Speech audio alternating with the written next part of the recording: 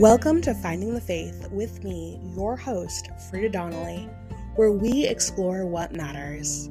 Whether it's traversing someone's faith journey, diving deeper into doctrine, or simply enjoying Christian fellowship, I aim to focus on the good and the beautiful, to provide you with some respite from the world. If you'd like to join us live, check out Finding the Faith on Rumble every Tuesday at 7 p.m. Eastern. All the links are in the show notes down below. Please remember to rate and subscribe, and I'll see you on the other side. Hello, everybody, and welcome to Finding the Faith. If you are new here, thank you so much for coming to my super exciting, awesome episode with Faith Moore.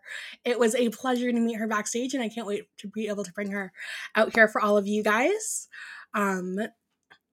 So just so you know what's going on here, Finding the Faith is a show that explores what matters. So whether you're joining us for the first time or seeing you in chat is one of my favorite parts of the week. I'm glad that you're here. If you are new here, please make sure you hit that subscribe button. And everyone, make sure you like this video. We're live almost every single Tuesday at 7 p.m. Eastern Standard here on Rumble. Every Rumble rant gets Jazz a treat at the end, and if you want your wholesome meme to be shared, DM me on Twitter before the show ends, and let me know in chat so I can pull it up. And when I say wholesome, I mean, like, it can be funny, it can be a little bit spicy, but, like, you know, keep it clean. We have Faith Moore on the show, okay, guys? Don't make me look bad.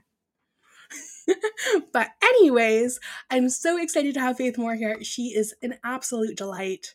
She is as beautiful on the outside as she is on the inside, and I can't wait to get to talk to her.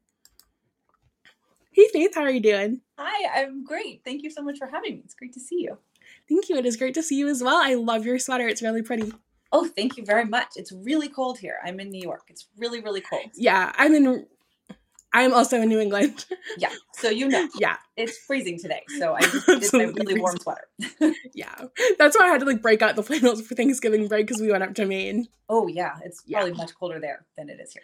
Yeah. It was I don't even know. I didn't go outside. It was that cold. Yeah. How was your Thanksgiving? It was lovely, thank you. I had my whole family here, and I didn't have to travel, which was nice. I got to host, and everybody, my parents and my brother and my brother-in-law were here, and it was lovely to all be in one place. How about you? That's awesome. It was really, really lovely. There was, a couple of things that happened, but by the time I left, my baby nephew, he was doing so much better because presumably he gave me what he had. Oh, well, yeah. You tend to do that. Yeah. Yeah.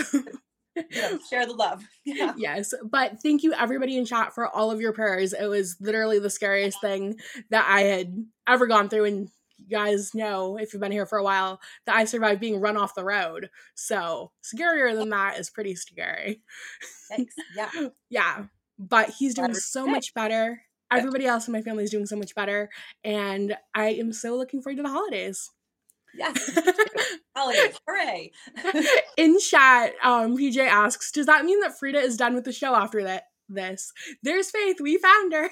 That's right. I'm here. They've been looking for me all this time, and I was just right here. It was so funny, writing the copy and stuff for announcing the show, because I was like, spiritual journey. Right. I know. It's weird in general to have a name that's a word, it just generally, but I feel like anytime we're talking about faith and religion, then it becomes even more ridiculous that my name is Faith. I used to have an old friend named Grace, and whenever I would try to tell her man to give her some grace on this, because she was still learning, it'd be like, how do I do that? She has it. She's Grace. I know. It's impossible. It's impossible. And anyone whose name is a word, I feel your pain. But actually, I love my name, but it is one of those weird things. Yeah. I can see how that would. And also, you have no E's in your name. There's no E's in Clavin. There's no E's in Clavin. There is one in Moore, which is, I always say. So, I mean, I don't know what that means because I don't really know why. I guess there are no E's in Clavin so that we spell it correctly. I guess that's why there's no E. That's why we say that. So there is an E in Moore. So there you go.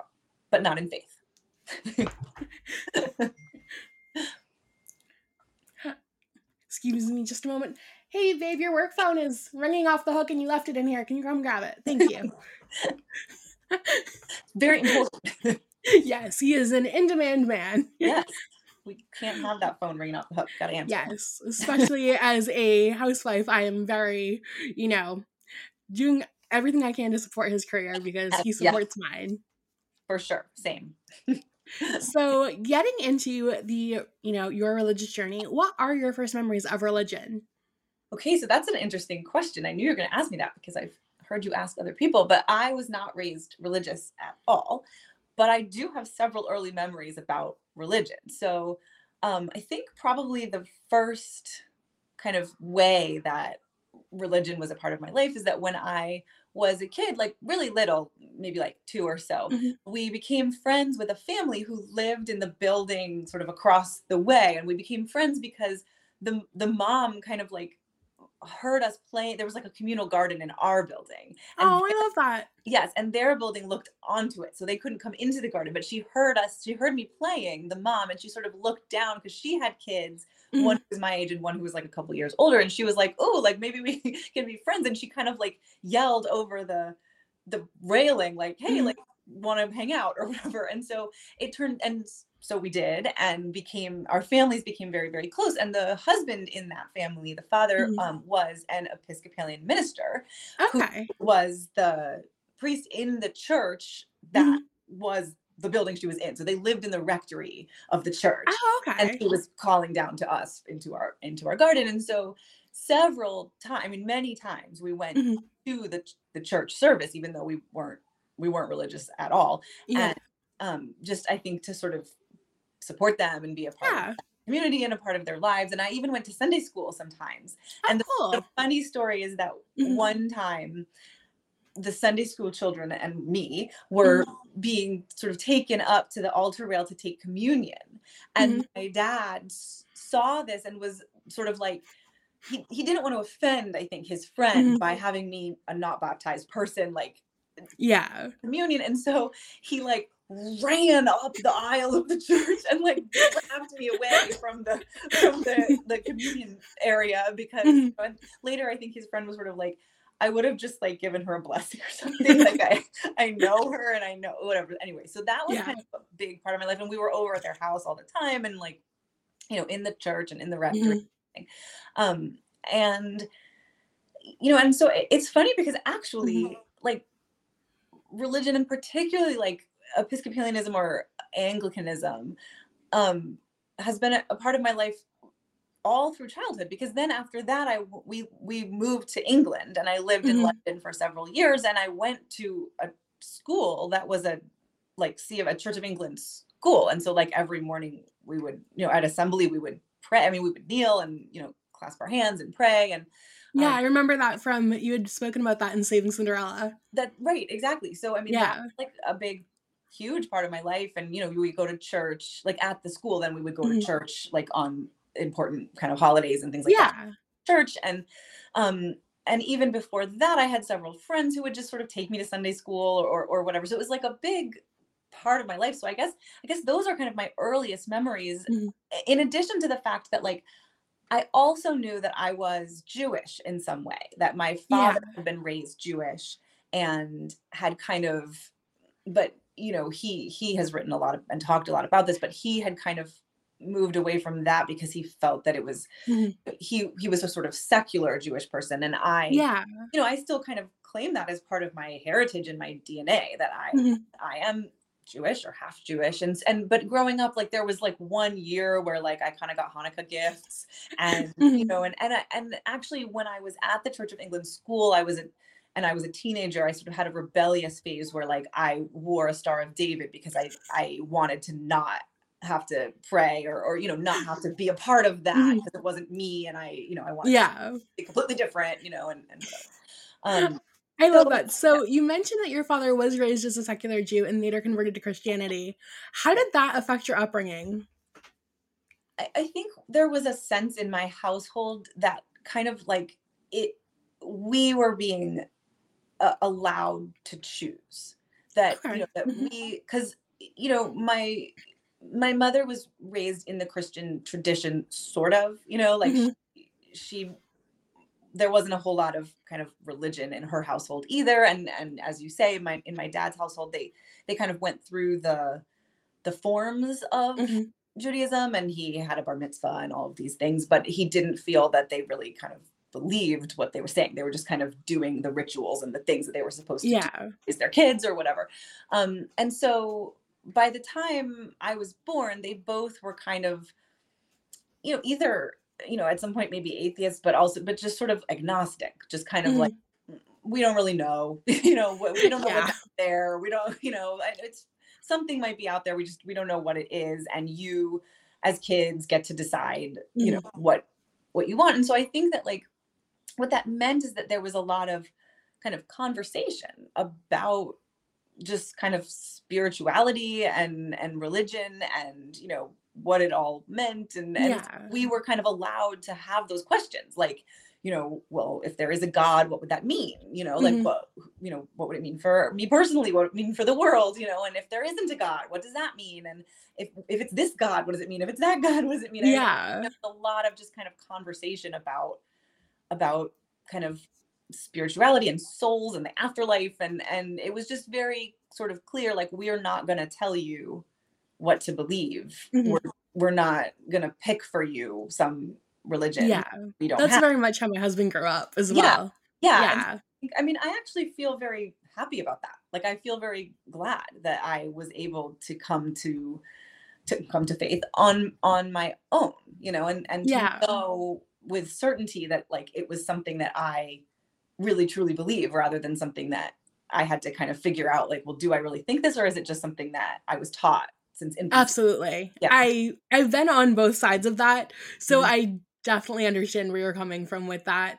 Yeah. It's there's such a beauty to wanting Christ, to having Exactly. that, openness and that want and that kind of like hunger for truth and faith, and then being able to accept it, like accept him because we all know that he wants us Right.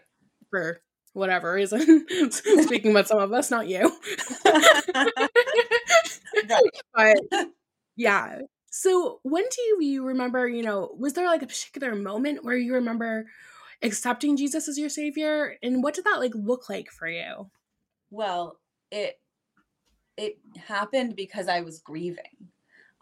So I had a miscarriage before I had my oldest son. So Mhm. probably about 10 years ago now. And I during that time, there were several weeks when I kind of knew something was wrong, Yeah. but it, like, but every time I was going to the doctor, they were like, nope, look, still there, everything's fine, heartbeat, whatever.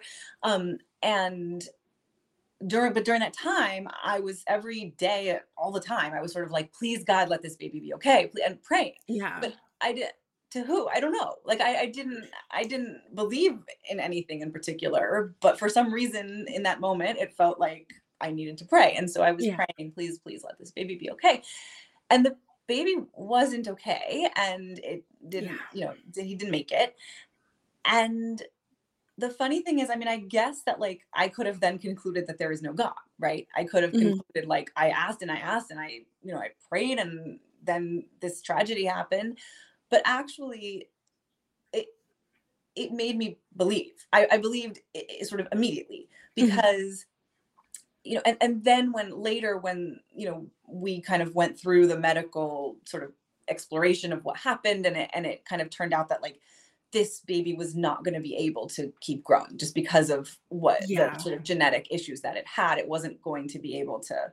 I'm sorry, I'm saying it. I don't know if it was a boy or a girl. Yeah. So he, No, that's yeah, valid. yeah. So I'll Yeah. say he wasn't there wasn't a way that he could grow Yeah. all the way to Was it like failure to thrive kind of thing? so Or it if you don't was. mind me asking? I don't mind at all, actually, and we were able to do this testing, and basically what had happened is, I think it's called triploidy.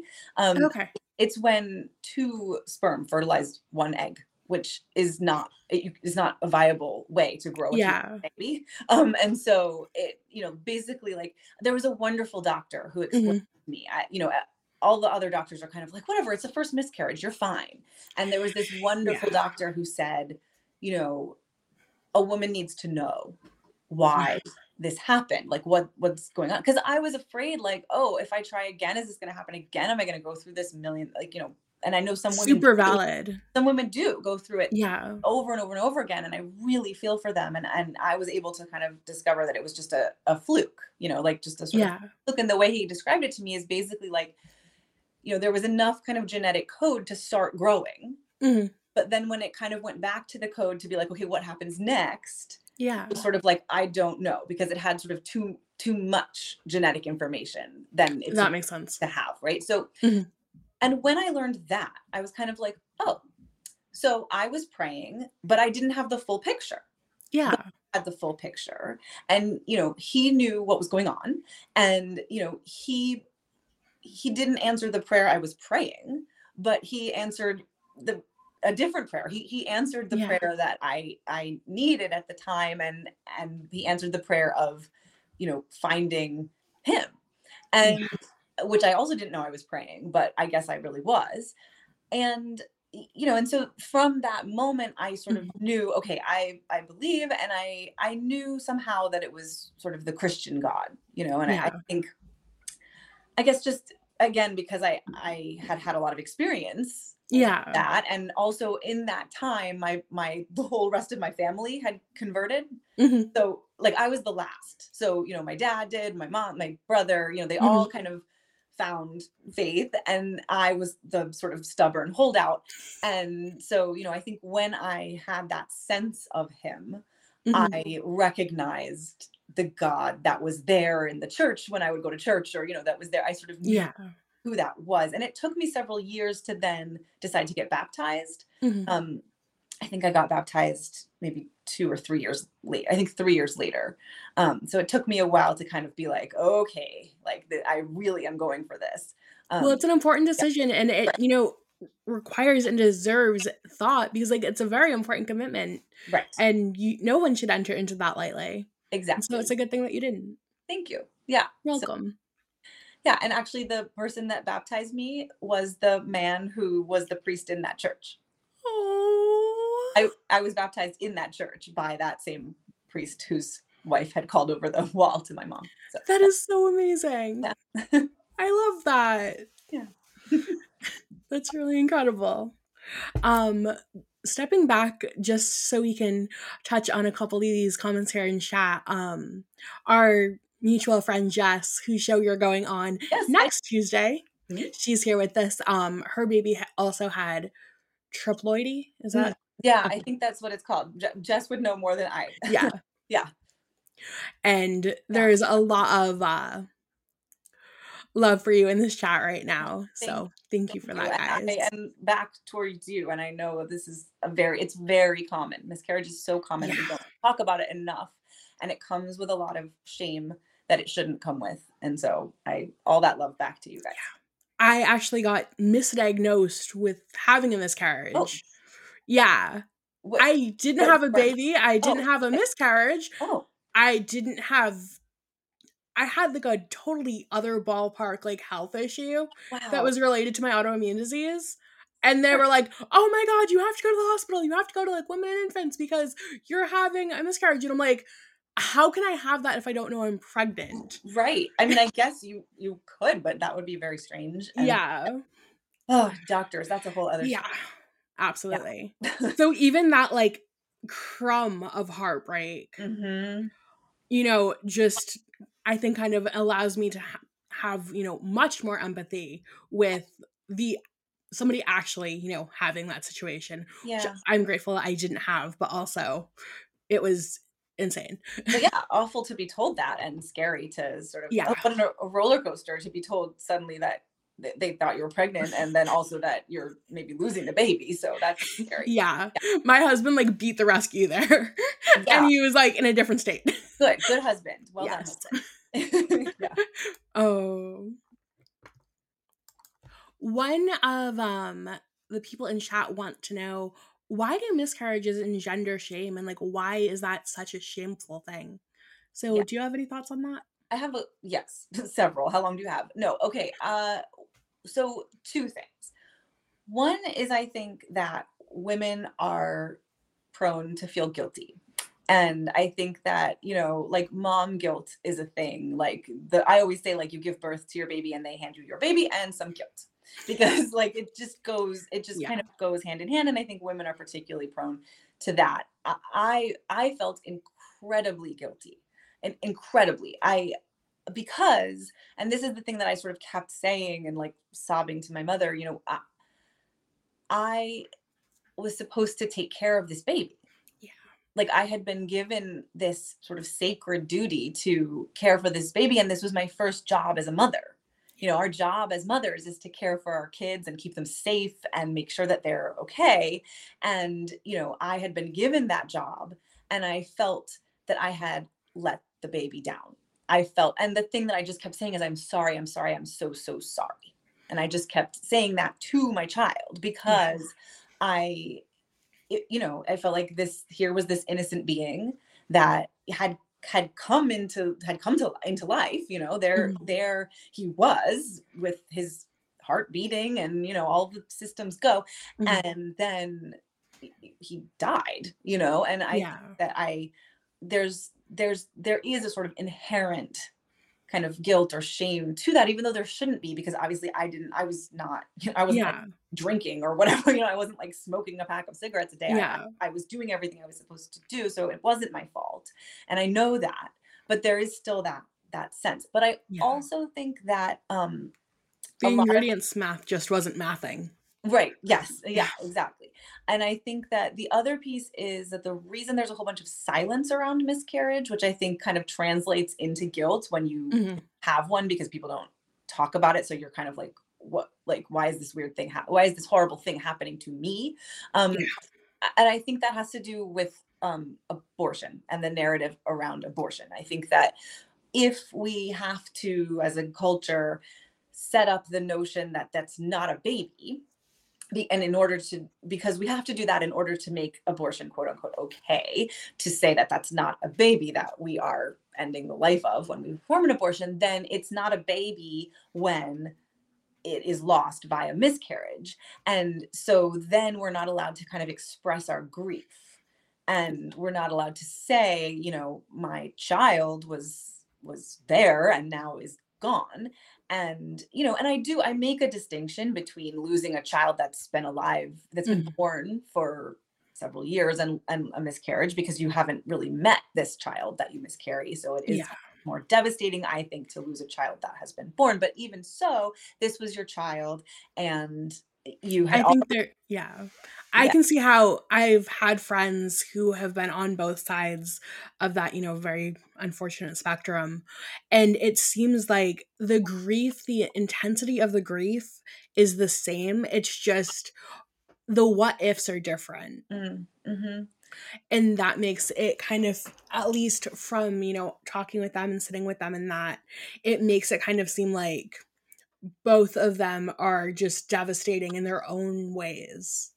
Yeah, I mean, I think that now being a mother and, you know, having two children, I, you know, I don't even want to talk, like, God forbid, Yeah. if anything was to happen, like, I know that the grief that I would feel personally would be larger because of, you know, the fact that I've now been their mother for all this time, and I know Yeah. they are, and all of these things. But it doesn't change the personness of the baby that you lose in miscarriage. And I think that that's the problem, because I think that even a person, and, you know, obviously I don't know, there's probably some people that don't feel this way, but I think most people, even a person who philosophically believes that abortion should be allowed and is okay, I think most people who lose a wanted pregnancy feel the grief of that.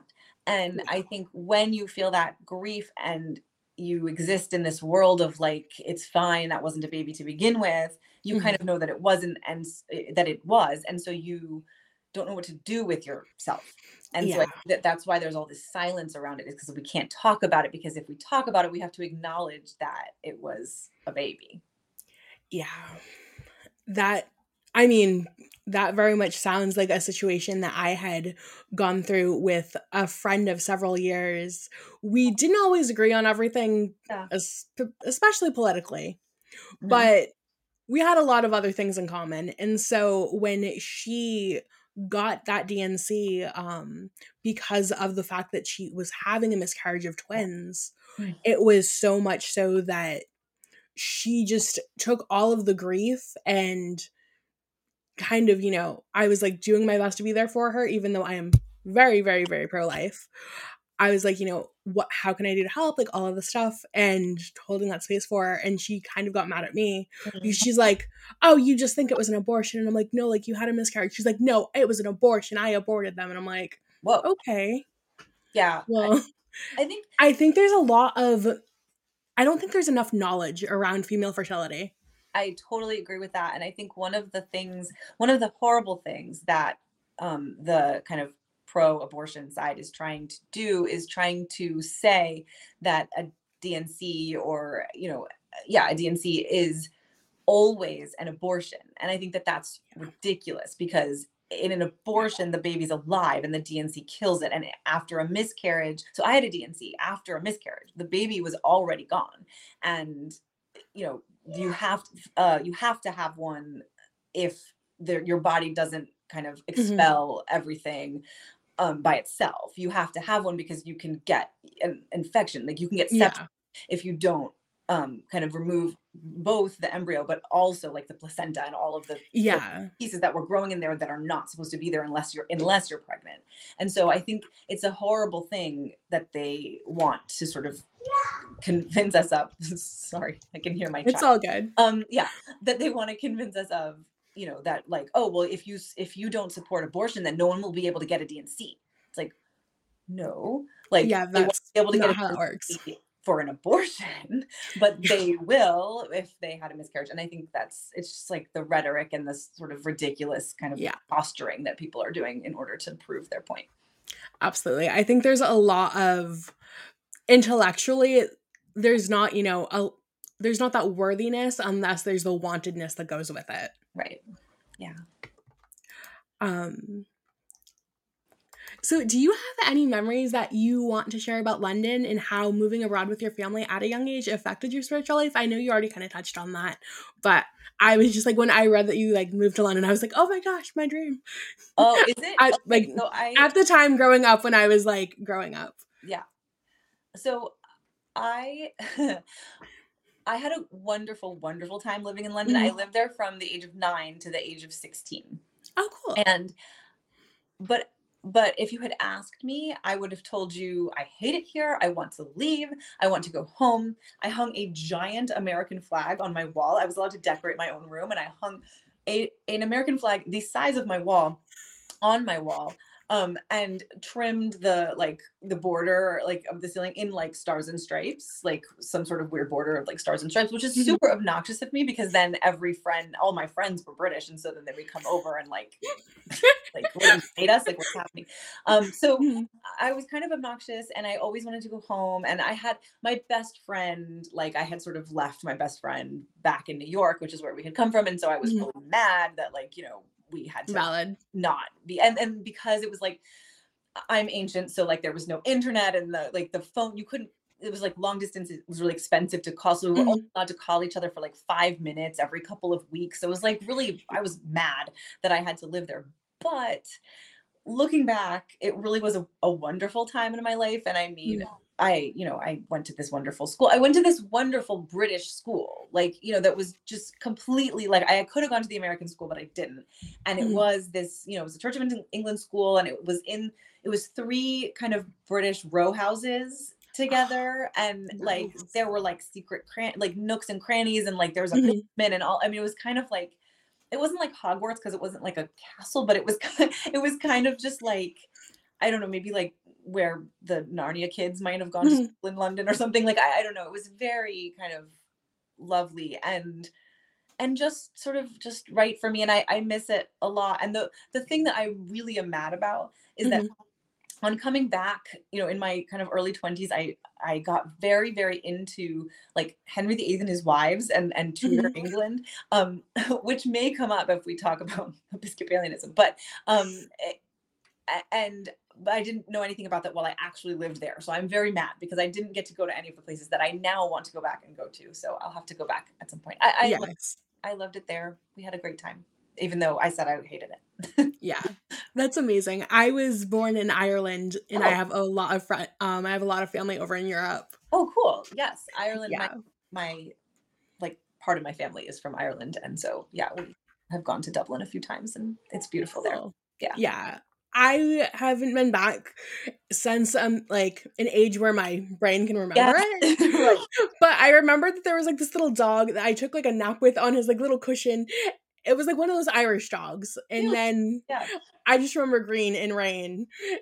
There's a lot of rain there. It rains a lot. Yeah. Yes. And I frequently am like, whenever it's kind of like raining and not like Mhm. super cold, but just like a little chilly, and then I'm like, oh, it feels like London. Okay. I feel like I'm at home. Yeah. That's awesome. Somebody in chat said that you were with hanging up the flag and everything that you were going to start another revolutionary Yeah. war. I was going to, my friends were gonna come and fight me. Oh. And then there's some talk about how you're a lot like your brother with like speaking with your hands and like your upbeat cadence and everything.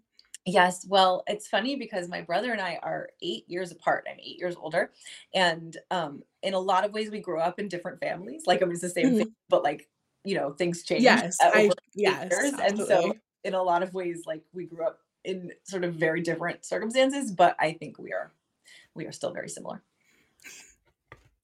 I think that's like very much like the nature and nurture part of things. Yes, for sure. Yeah. We are definitely brother and sister. We are definitely related. Oh. So what was the process of converting to your Episcopalian faith like? Um, well, fairly easy. I mean, I think so. Episcopalianism was kind of where we all kind of were at that point. Like, and Mhm. I think, the caveat here is that like the Episcopal Church has kind of become very woke, and I, don't. It's the church I was baptized in, and I guess Mhm. sort of still what I am, but I am frustrated with it at this point. But at the time, that's kind of where my family had kind of ended up, and Mhm. the kind of church that they went to, and again this other family that like I had known since Yeah. toddlerhood, and so I think it was a fairly kind of seamless transition. Like I just sort of, once I had that realization, like after the Mhm. miscarriage and everything, I just kind of, I started going to church. And there was a lovely church in my neighborhood that, at the time was very, very wonderful and welcoming. And I just kind of started going, and that was a Mhm. little scary because I didn't really Yeah. know what to expect or what was going on. And I have like social anxiety. So I was kind of like, Same. oh, like, here are these people that all know each other and I'm gonna go. But I mean, one of the wonderful things about church is that like you're supposed to kind of welcome new people. So Yeah. I started to go, and um, and sort of started to get involved. And I mean, I still feel like I don't know everything. Mhm. I still don't know all Yeah. of the rules and all of the right words and all of the different things that I was supposed to know. Same. At the time, I kind of felt very much that way. And I remember one time when I was being asked to kind of carry the, like the communion wine and the Mhm. whatever. I think I was carrying the wine like up to the front, and I said to the usher, I was like, "Well, I'm not baptized. Is that okay?" Like I didn't know like what it was Yeah. say, and he was like, "It's fine. You're not like drinking it." Like I was like, "Okay." So and then and I think then I kind of decided like, okay, this is what I want to do. And so then I kind of met with that priest, and we kind of had Mhm. a whole thing where he sort of taught me what I, or like asked me to make sure Mhm. like do I believe in these certain things, and do I accept Jesus, and all all the things that are like Yeah. pretty much baseline for just joining the faith. Yeah. And it turned out I did, so that was good. And That's then good. yeah, and then I was baptized in a private ceremony with just that priest and my family, like my parents and my Mhm. brother. My brother is my sponsor, which is kind of like my godparent, except Oh, like I'm okay. not a child, so I get to have a sponsor instead of. So I like to say that. So Spencer is my sponsor, which is very fun to say. And Yes, it yes, is. so he is essentially my godfather, but that's weird because he's also my brother, so he's my sponsor. And Mhm. and my kid was there. My kid was like 3 at the time, and Oh. husband. And so, yeah, and then I was baptized and kind of kept going along. It's a kind of interesting thing. So my husband is not religious at all. So and we are raising our kids to also to choose. And so it's kind of it's sometimes a sort of lonely journey in the sense that if I go to church, I go by myself. When I go to church, I go by myself. And so that's been tricky, but generally it's been good. The whole thing has been good. Yeah. Did you have to, just out of your curiosity, because you might recognize this, one of my best friends is an Anglican. She sent that to me for my birthday. But did you have to go through like taking any classes or anything? Because I knew that she's kind of been going through the process of converting to Anglicanism, and where she has to take a lot of like different classes to like learn about the different stuff. Yeah, I didn't actually, because I think I was sort of having this private baptism with this family friend, and so I sort of had to meet with him several times and kind of learn what I needed to know and make sure that I really wanted to do this and that I believed. And yeah, I had kind of explored baptism at the church that I was going to, and that process I would have had to go to a formal class because that is how they did that. Yeah. But I ended up kind of souring on that church, and that experience was part of it. They kind of were like, yeah, we want to baptize you, and then like didn't help me and whatever. So it was I was kind of like, you should want me to do this like that, and if you don't, then I don't want to do it with you. And so super valid. Yeah, thanks. So I sort of went back and found the family friend. And so I guess it was the same thing in the sense that I was learning from him, but I didn't have to go to a formal class. Okay, that makes sense. Because I know they're different, but there's also a lot of like crossover. It seems I'm neither an Anglican or Episcopalian. I'm kind of some Protestant something. Yes. Well, the reason I said we might come back to Henry VIII is because another reason why I was sort of drawn to this church, which is very silly and nerdy, but God works in mysterious ways. I love nerdy things. Yes, I got into Tudor history. So Henry VIII, his wives, is the dynasty of the Tudors, and it was under the reign of Henry VIII that the church split from Catholicism. Oh, okay. And England adopted the Church of England, which is the Anglican church. So, and Episcopalianism is sort of like offshoot of that in the sense that it's not in England, but it is essentially the same as far as I understand it. So is like Episcopalian like the kind of like Americanized? I think it's like the world version. Oh, okay. Okay. Like now I don't know what I'm talking about exactly because I don't know too much about Church of England at this point. But it's same thing. It's essentially it's like the church that happened during the Reformation, because they were breaking from the Catholic Church and forming this new church. And in England that happened under Henry VIII because he wanted to divorce his wife, Catherine of Aragon, and marry the newer model, Anne Boleyn. And I mean, technically, like it's less messier than like beheading them. Yeah, well, he did that too. So yeah, I know. Fortunately, just was like checking off all the ways that one could get rid of one's wife. But at first, yeah, he just decided to like tear the entire country apart and start a whole new church. But yeah, he gets a bad rap because like he was trying to like get rid of his wife and marry someone else, but like there were other actual religious reasons why they did that. But anyway, that's the church, like the Anglican church. Okay, that makes sense. And it's the same essential thing as Episcopalianism. Okay, because I was like doing research and I was like trying to understand the difference, so I didn't like say something like I don't like they're basically the same thing, right? Well, yeah, I mean, and I again like I'm like 6 years out of baptism, so yeah, I'm still learning as well. So like I definitely am not the definitive answer on Episcopalian beliefs or at all. I feel that. I think that sometime coming up, probably in 2024, I'll do like a Reformation episode because that's something that's like super interesting to me. Yes. But I'm gonna need time to like really like dig into it. Yes. Well, let's check in because I love that time period as well, and it's super fascinating. Yeah, I love history. It's better when my husband explains it to me, like, when it comes to history, because I'm just like, okay, hold on, I gotta focus, like, can't get lost in your eyes, tell me what happened. Yeah, no, it's yes, exactly. But he's, like, so passionate, like, understands, like, all of the details, and I'm like, okay, thanks. That's amazing. No, because I hated history like in school, and I was terrible at it, and I couldn't understand my textbook. And then I read a really trashy novel called The Other Boleyn Girl by Philip Mhm, Gregory, and it's all about Anne Boleyn and her sister Mary.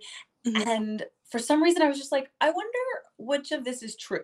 Like, I wonder what part of this is true and what part Mhm. of it is not. I mean, it's like a terrible book. Like, but I, for some reason, I But it was was also, like, super massive, like, I super, remember that, like, on all the shelves of, like, oh, Borders, yeah. and that's, like, aging us both, so I apologize. No, yeah, well, no, that's okay. I own it at this point. But yeah, no, I mean, yes, very, very popular book, but also very bad from a writing perspective. But Okay, but haven't it read it. that's fine. But for some reason it really grabbed me, and then I kind of read Mhm. a history book about the same sort of people, Yeah. and I was just hooked. Then I was hooked, and now I've read every single thing. Okay, cool. I love intermediate fiction. There used to be the series about I'll tell you what the name of it is later just cuz it literally doxes me. But Okay, great. it was all about like the neighborhood I grew up in. Ah, yes. So, it Okay, was really really cool. that is cool. Um so when it comes, to like the day-to-day of walking your faith, what does that look like for you? That's such a good question. It's a tricky one right now because the truth is that during the pandemic, that Mhm. church that I was going to and I parted ways. And it has been very hard for me to find another church that I can go to Yes. that isn't preaching something that I find sort of abhorrent to be preaching. I really believe that you shouldn't preach politics from the pulpit, um, Yes. any side. Like, even if I agree with you politically, I don't want to hear that from the person standing in the pulpit giving a sermon. Exact it feels crass for some like, I can't put my Totally. finger on it because 'cause I'm new to this stuff, but it feels crass. Well, I just think It's like like it alienates people yeah. for no reason, and it's I don't know, I guess to my mind it's sort of worldly, like it's not what we're supposed to be thinking about when we're in church. We're supposed to be kind of above those things and into like Yeah. the big kind of universal things. And um and here I live in New York, and here everything is very very woke and very Yeah. sort of anti anything that doesn't check all of the kind of liberal boxes. And so for me at this point, what it means to kind of walk in my faith is very tricky. So I read my Bible every day. I Mhm. try to I pray every day. I have sort of certain times in the day when I try to pray and different ways and kind of meditate on different things. And then I Mhm. I kind of I don't know what this is called, like church shopping. Like, then I sort of try to go to different churches and try to find one that works for me, but I'm Yeah. really struggling with that. Just totally to be totally honest, I'm really struggling with that at the moment. Um, I think because I am drawn generally to the Mhm. sort of Episcopal liturgy and the way that an Episcopal service goes, Mhm. I'm seeking that. But that, at least here in New York, is Yeah. incredibly political, and I don't want that. And so, I think there are other churches I could go to that would be less political, but not really my style in terms of Yeah. what's going on during the church service, just for me personally. So I think, yeah, I mean, that question is sort of tricky for me at the moment, but it's something I'm kind of like working on at this point. Yeah. And As because a I am, yeah, mhm. go ahead. As a fellow East Coaster, I totally feel you on that, Yeah. like, so much. As far as, like, the closest thing to a church service that we've kind of been doing lately as a family is he's probably gonna make fun of me later for saying this, but, I have some friends in Hawkeye, we have mutual friends there, Yeah. and they do these amazing Hawkeye Bible studies where Yeah. they get, like I drop in on it. yeah. Yeah. Where they, like, get beyond the fluff and they actually dive, like, deep into the word and talk about it and what that means for, like, the time period that we're living in and, like, all it like, Yeah. it's amazing. That's Absolute great. chef's Well, I kiss. should try that because I do think like, yeah, I think the thing that is missing for me right now is the sort of the community, like Yeah. in community. And Jesus says, like, whenever one or two are gathered, two or three are gathered Yeah. together, that's a church. But it's like I'm only one, so that doesn't count. So I need Yeah. I need to that's something that I'm really sort of seeking right now, is like that community aspect. So I'll have to drop in on the Bible study. Yeah, Yeah. they're really, really awesome. I'm pretty sure that Conspiracy Pod is currently in the book of Ezekiel, and then I believe that Quirks of Creation is in the book of Genesis. Ooh, Y'all okay. are in the chat. Correct me if I'm wrong. Thank you. Okay, good. Yes. Tell us what to do. What are we reading?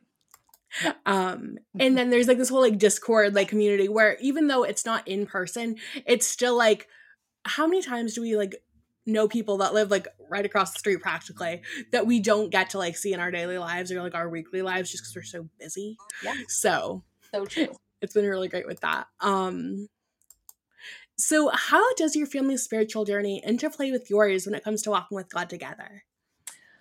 Ooh, that's a good question. Like my family of origin, right? Like my Yes. parents and okay. Yeah. Well, I think at this point, it's a good question. I mean, I don't really know the answer to that. I feel like when I go home, then we go to church together. And I mean, it's interesting because my current family, like my husband and my kids, like Yeah. we aren't religious as a family. So like, at table, like we don't say grace or, that kind of thing, where even though like I might to myself, but that's not, all of those rituals are not part of our life. And so then when I they go take home, time to like build too. yeah, but also like, that's not, we're not raising our kids that way. And so, it may become something that they want to do. And then, because they know like mommy believes this and that, and daddy believes this and that. So, they may decide that they want to do this. And then that might happen. But I guess, so when I go home, then all of those things do happen. And that's a kind of interesting piece. And it's interesting because it's not something that happened as a child for me, right? Yeah. They came to faith as later when I was an adult. And so that's kind of nice to sort of be in a family where that is happening, or like we'll go to church or, we'll pray or whatever. But I think, it's not like a huge, I don't think there's like a huge kind of connection between like their faith journey and my faith journey, except in the fact that my brother is my sponsor, which is like ever, like in the sense, if I'm struggling with something and I don't, I'm confused about something that's spiritual, or I'm struggling with something, then I go to him, not only because I love him and he's my brother and he's very, very smart and I know he's going to know the answer, but also because like that's our relationship now. Like that's his job, is to like answer. Okay, that makes sense. If I have that. So that's one way that we're kind of connected about that. Okay. Yeah. I traditionally go to like your brother's like archives of his podcast to Yes. solve my own life things too. Exactly. Same thing. Yeah. He seems like he's a really, really sweet guy. I haven't had the pleasure of meeting him yet, but he's fantastic and so much smarter than me. And like, I don't even understand half of the things that he knows, but we didn't get along very well growing up because I was really obnoxious to him, because when your 8 years younger brother is smarter than you, like it's hard to handle. But now we love each other very much and we get along really well. That's awesome. I can definitely see how that would be a bit tricky. Oh yeah, that was interesting. but we're good now. So when it comes to explaining, to your children how like mommy explains this and daddy explains, mommy believes this and daddy believes that. Right. How do you go about doing that? Like, what does that look like? Yeah, it really is kind of that. And mostly it comes up, so I don't talk too much about my kids here in public. So I will just totally valid. What I say and not what they might say in return. So it's kind of that, like if, sometimes I'll pray in front of them or like, sometimes if something scary has happened and I'm like, oh, thank God, like, thank you God, like, or whatever, like, those kinds of things. Or like, when it's bedtime, I might say a prayer over them or something like that. And so they kind of hear those things. And when I'm going to church, they have the option to come with me or not come with me, and then we can talk about those things. And and we have a children's Bible that they read, and et cetera, et cetera. So it's, yeah, like, if they have a question, Mhm. then I just say, well, like, for example, if they're like, if they were to say, is there God? You know, I would say, well, I believe that there is, and I would sort of talk about, Mhm. why I think that, and the Bible, and my Yeah. answers, and then I would say, but daddy might think something else, so you can ask him. I try not to speak for my husband, and and I think I feel okay with that. I mean, I think there's sometimes I feel sort of sad that we don't all get to sort of participate that in Mhm. this together. There's that Yeah. lonely piece, but mostly I feel really good about the fact that I get, as we were talking about before, that I got to Mhm. come to this on my own, and to Yeah. really kind of know that I believe this for sure. And I feel okay and happy with the fact that, like, that my kids are going to have the same journey, and hopefully they find their way. And if they don't, Yeah. they don't. Yeah. One of the biggest things that my grandfather was a massive proponent of was free will. Yeah. And I saw that in all of the touchstones of his life, even though he was very, very, very, very much an Irish Catholic. Right. So I can definitely, see the importance of that. And that made me feel so much safer to explore religion on my own too. Right. Yeah. Just knowing that like that love was there and that understanding was there. Yeah. And it's really great that your kids are going to have that love and support no matter, which denomination or which way they decide Yeah. things. Exactly. Yeah. So I feel okay about that. Now, how did your mother Ellen impact the way you approach motherhood? Oh my goodness. Well, again, here's another person that is very private, and therefore I don't talk too much Okay. specifically about her, because I don't think that she would want that. And it's her business. But Yes, absolutely. I was raised by a stay-at-home mom, Mhm. and that has impacted me hugely, both in sort of knowing that that's what I wanted to do, and that it was fine to do that, and that it was worthwhile to do that. But also, I reaped the benefits of having a stay-at-home mom, of which there are many. Yeah. There was always somebody there. There was, if I was sick, there was someone who could take care of me. Someone, she Mhm. knew, like, what homework was happening, and helped with Yeah. play dates, and she was there, and she really knew, and she's a really amazing, just kind of homemaker. Like, Mhm. the house was beautiful, and the food was on the table, and at Christmas time the decorations were impeccable, and Yeah. still are. So I feel like I learned everything about motherhood from my mother. I think that there's nothing that I didn't learn. And I still, I'm still kind of like, oh, this is happening with this, my kid. Like, what is this? Mhm. What does this mean? And she's kind of like Yeah. talking me through it. It's okay. Like, this is what I think you should do. So, it's totally like an invaluable experience. I She have, sounds like such an ultimate blessing. oh yeah, I have the best mom. Sorry. Moms are really, really awesome. Yes, they are. Yeah. Shout out to all the moms in chat here tonight. Thank Yes. you for All the taking the moms. time. Yeah. Um, so one of the questions that I did have before we got into talking about Christmas Carol, which I am wait, how many chapters are in that book? I think 12, maybe something. Okay. Okay. So I'm almost there. Okay. Or no, sorry. 12 is totally wrong. Like 20 or something like that. Okay. So I'm about halfway there. Yeah. Yeah. I think Yeah.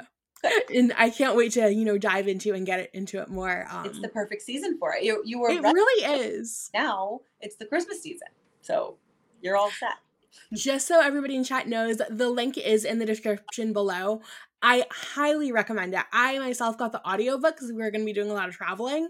I love the narrator. She does such a wonderful Oh, job. good. Good. It's beautiful at every touchstone, and you guys should definitely grab yourself a copy. And I mean, gift giving hack, grab yourself at least two, one for yourself, one for somebody in your life that has good taste, And secret thing that you're going to hear first and nowhere else until later this week. If you want me to sign the book. Like, I can't sign the physical book, but I can sign like a sticker that goes in the book. And it's all up there on my website hiding right now, but it's not hiding. You just have to go find it. You just go to my website, which is faithkmoore.com. And there's all which is also linked. Good. Well done. Thank you. So yeah, just go there and it's there, and you can, it's already there. It's technically like for the month of December, but because it's about gifts, but you can give yourself a gift too. So anyway, if you go on there, it's got all the information to get you one of those. So do that. That'll be super fun. Yeah. Which is, I mean, like that's amazing. Like that's, yeah, that makes a good gift, right? You can like give them this book, which is great for Christmas, but also it can be signed by the author. So yeah, that's incredible. And then if you need to have a handmade component in it, you can just like make a little bookmark, do a little embroidery, and then boom, there you go. There you go. Perfect. It's the perfect gift. Great. Everyone go out and get it right now.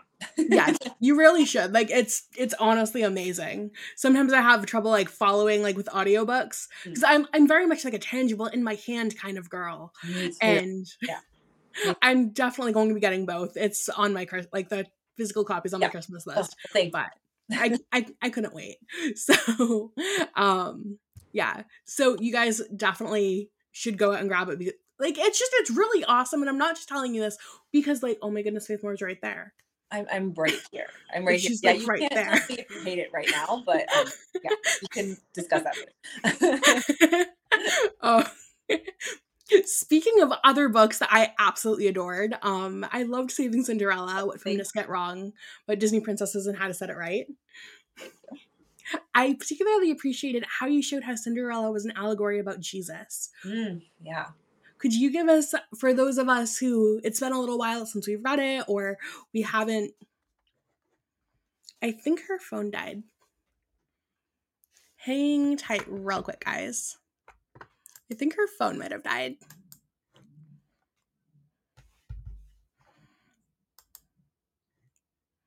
Okay, guys, so I think her phone did die, but she's back.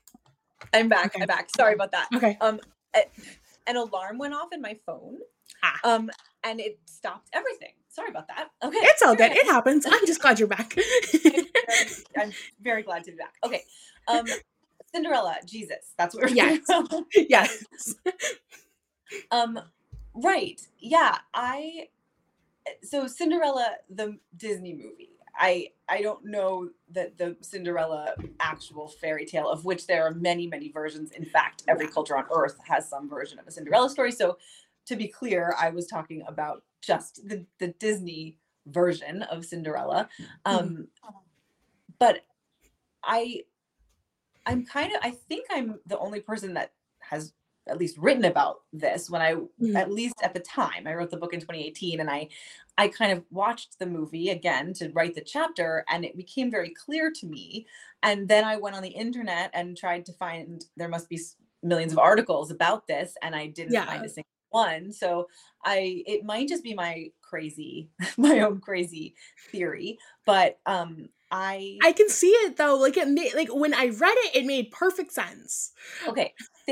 Thank you. And I have to admit, I'm quite far away from having written that book at this point. So I can't take you through moment by moment each sort of reason why it is related, but you should definitely, everybody should just go and read the book and find that chapter. I think it's chapter 2.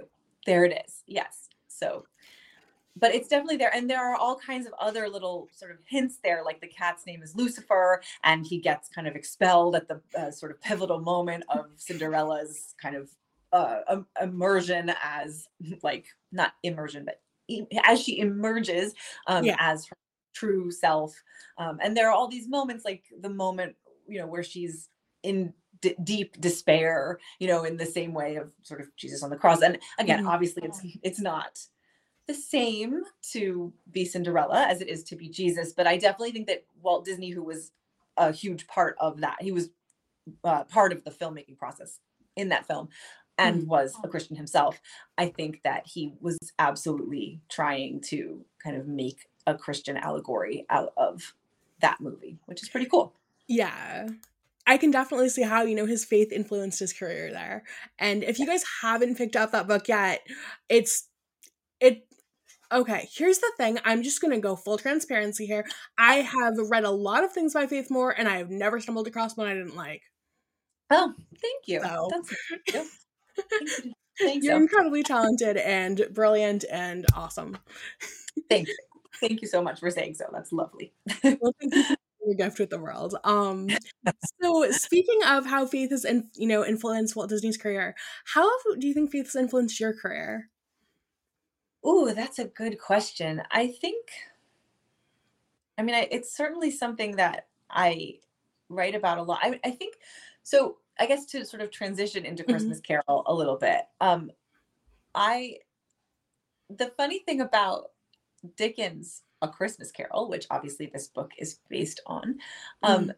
is that it is a very religious, very Christian story that doesn't really mention God or Jesus that much. There's a couple of mentions Yeah. of God, and I think he goes to church at the end, and of course Tiny Tim says God bless us everyone at the end. But there are sort of these three spirits. Who are they? How do they fit into the whole thing? What is this kind of magical journey that he gets to go on? Is that in the Bible? What is this? Yeah. And yet it is a very, very Christian, very spiritual story. And that, I think, is the best kind of explanation for what I'm going for in my writing, in that I don't want to preach to anybody. Mhm. I don't want to preach to anybody in my life, and I don't want to preach to anybody in my writing. And I really hope that I'm not doing that, because I tend to think, and I know this is probably going to get me in some hot water, but like I tend to think in general, let's just put it generally, that if Mhm. you tell someone, this is what you have to believe, they're probably going to run away, and they're Yeah. probably not going to believe in it or care. And I can and I confirm as an ex-Jehovah's Witness who used to bother y'all on Saturday mornings. exactly, right, exactly. And I also think that, like, as we were talking about before, like in my journey and with my kids and everything, like I think people should be allowed to make their own choices, and that what I believe is not necessarily the thing that you have to believe.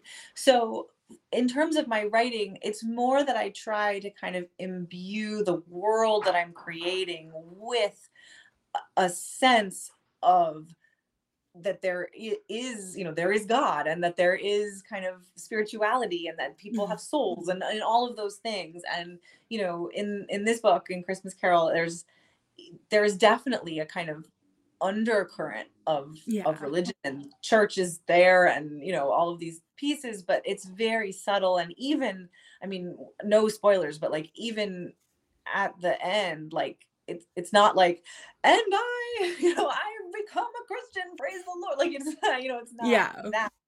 And so I think it's a much more sort of understated, just sort of general worldview, that Mhm. I try to bring to my writing, rather than any kind of message or mission that I'm trying to convey.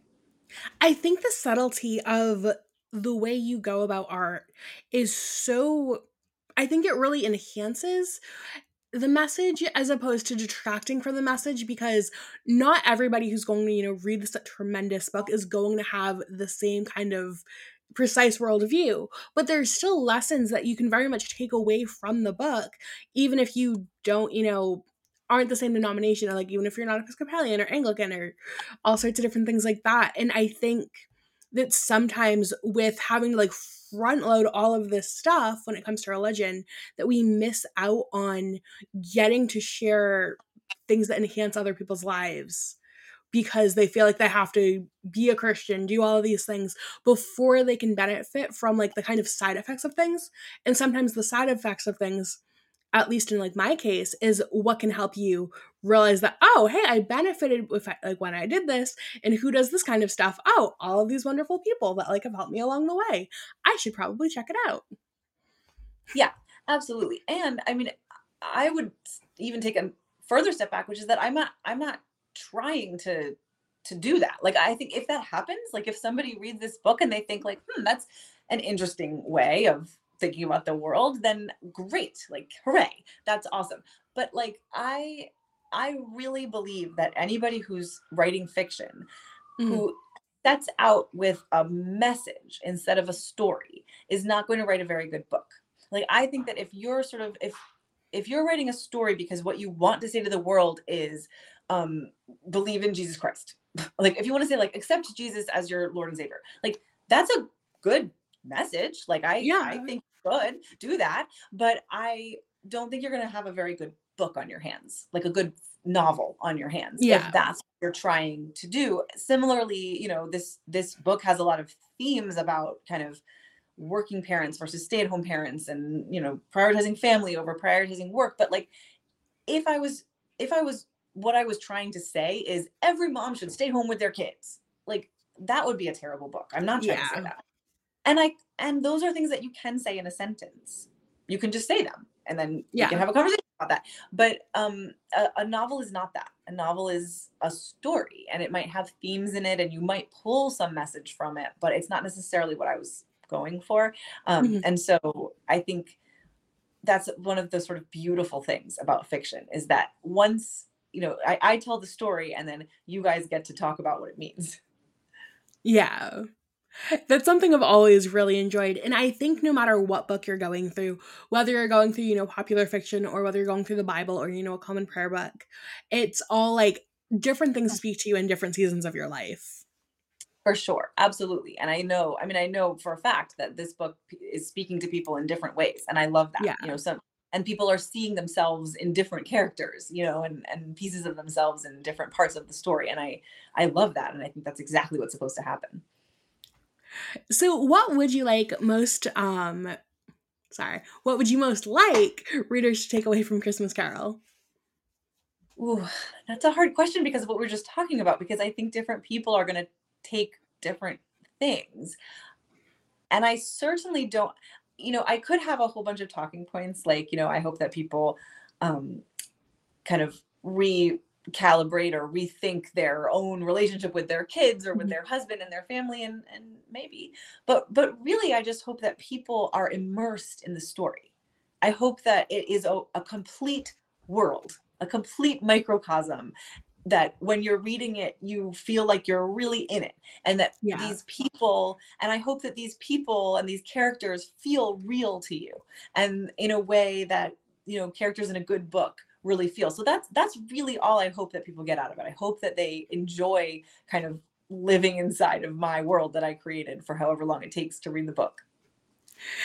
One thing I've noticed about myself when it comes to reading your works is that I read slower, but it's Mm. because like I'm rereading like sentences and like thinking about them and thinking about them and then like reading the next sentence and like moving on with it. Where because of the quality, it honestly takes me longer because I'm like, ooh, I love that. I need to remember that. And then I like read something 3 times. Thank you. This is fantastic. Keep talking. No, just kidding. Well, that's great. I love that. So let me know in chat if anybody else feels the same way or if they feel that with, any other author. Now, quick question about this, and then we'll get back into talking about Christmas Carol. What's your favorite what's your favorite beverage to drink while writing? Oh, tea. 100% tea, all the time. In fact, I have what I've realized is kind of a ritual. I didn't mean it to be a ritual, Mhm, but because I write when my toddler is napping, that's my mhm, main writing time. I have to mhm. switch gears very quickly from mom mode to writer mode, because I only have a certain amount of time, like about an hour of time. And so I have a little teapot that's like a one person teapot, Mhm, and a little teacup in a saucer. And I make tea. I like black tea, like English breakfast. I have mhm. the one that I drink most now is I think it's Tetley's. It's called British Blend. Ooh, that's And so good. It's like one of the only it's so directly good. black teas I like. Yes, it is so Yeah. good. I take lots of milk, which is slightly embarrassing, and a little bit of sugar. And I love it. I'm really a tea fan. Tetley teas are so good. There's like the teas that got me into drinking teas Ooh, yeah. because one of my papa's nurses, she went to London and she brought it back for us. And that's when we like fell in love with it. Yes. Well, I think it's hard to have grown up in London and not come back with a sort of tea habit. Yeah. But I definitely, and I love a good afternoon tea. I always try to either go to afternoon tea or make afternoon tea as often as I possibly can. I went to afternoon tea once at this amazing like little boutique place where it was so cute. It was kind of in the middle of like suburban nowhere, Uh-huh. but it was Love it. amazing. I felt like a princess with my best friend when like the five of us all went. It was Oh, so it's great. so good. I make it for like special occasions. It's actually what we we eat at Christmas. For Christmas dinner, we have Mhm. afternoon tea instead. Oh, Because that's amazing. yeah, we eat just with our family and then we go to my family and that's when we have like a normal Christmas dinner. But Mhm. on Christmas we we eat afternoon tea and we all love it. I mean, Yeah. that sounds like perfect so that you're not like stuffing yourself before you're going to like all the different Exactly. places. Yes, exactly. Although we have been known to stuff ourselves on afternoon tea as well I because mean, of all like the valid. sandwiches It's and cookies and delicious. stuff. It's delicious. So good. Yeah. Even though I like tea, I am a bit more of a coffee girl, and that's why I know my chat is as well. I wanted you guys in chat to know that since today's Giving Tuesday, North Arrow is actually donating 30% off to And Then There Were None Ministries, which provides financial, emotional, and legal support to anyone wishing to leave the abortion industry. And if you use code BASEDBABE, you can get 10% off. So all that information is down in the description below. That is an excellent reason to drink coffee. Yeah. Fantastic. Yes, everyone should do that. Rob does some great work. The coffee is really good, and he actually has like all these like fun different flavors. That's great. I'll have to check it out and give it as some gifts. That sounds good. I'm not a super big coffee drinker, but I definitely know people who would want that coffee. Yeah. It's awesome. Plus he's like really nice. He's currently in school. I think he's getting his like masters or something to become like a some type of pastor thing. It Great. currently That's awesome. blanking. But yeah. Awesome dude. Solid product, solid guy. Very cool. Now, there was some discussion in here in chat earlier, but could you tell us the significance of the imagery on Christmas Carol's cover? And also, who made that? Because a lot of people in chat, myself included, like, love it. Okay, yeah. So I'm not sure how much I can explain about it because I can take no credit at all. So the book is published by the Daily Wire, and the Daily Wire Mhm. has a artistic department that Okay, made makes sense. the cover. So it was made by people at the Daily Wire. I don't know.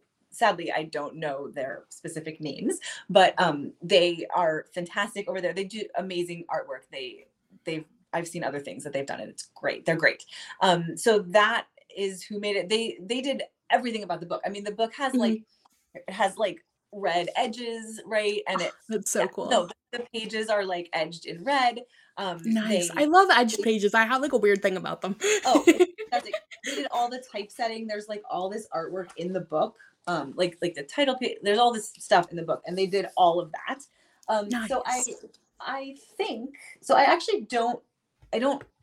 I don't was not there in the meeting like when they decided what to put on the Mhm. cover, but my sense is it's sort of like Christmas future, present, and Mhm. past is kind of what's going on. I know that they were what they were going for was the kind of a sort of line from between Mhm. this and the Dickens and the kind of like spooky ghost sort of experience that happens in both stories. So Mhm. it definitely is kind of the ghost side. But for those who haven't read the book, please know that it is also a kind of hallmarky Christmas, like feel good experience to read the book. So it's not only, there are ghosts, but it's not only ghosts, it's also lots of Christmas trees and Christmas things.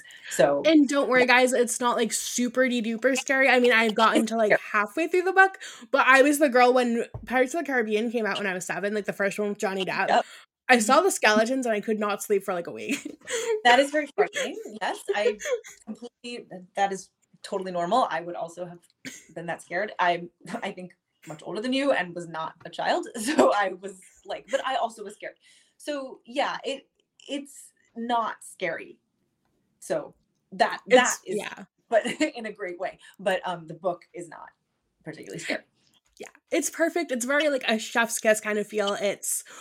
It's like the importance and the heaviness and the intensity of what really matters, but also at the same time too, it's not like, oh, you're gonna like, if you read the book and like kind of have a like reading before bed ritual, you're not gonna like fall asleep and then like wake up going, "Ah, Faith Moore, the ghosts are gonna get me." Yeah, exactly. No, I really hope that that's not gonna happen. I wasn't going for spooky, actually. I was going for kind of like heartfelt nostalgia Yeah. kind of feel. Yeah. There were some people who were like a little bit nervous, so I just like wanted to make sure we drove Yes, that no, point home. I agree. I mean, I've been kind of saying this all along, which is that like the cover is beautiful and very arresting, and it Mhm. they did a fantastic job. And when I saw it for the first time, I was like, whoa, that's so cool. And so amazing cover.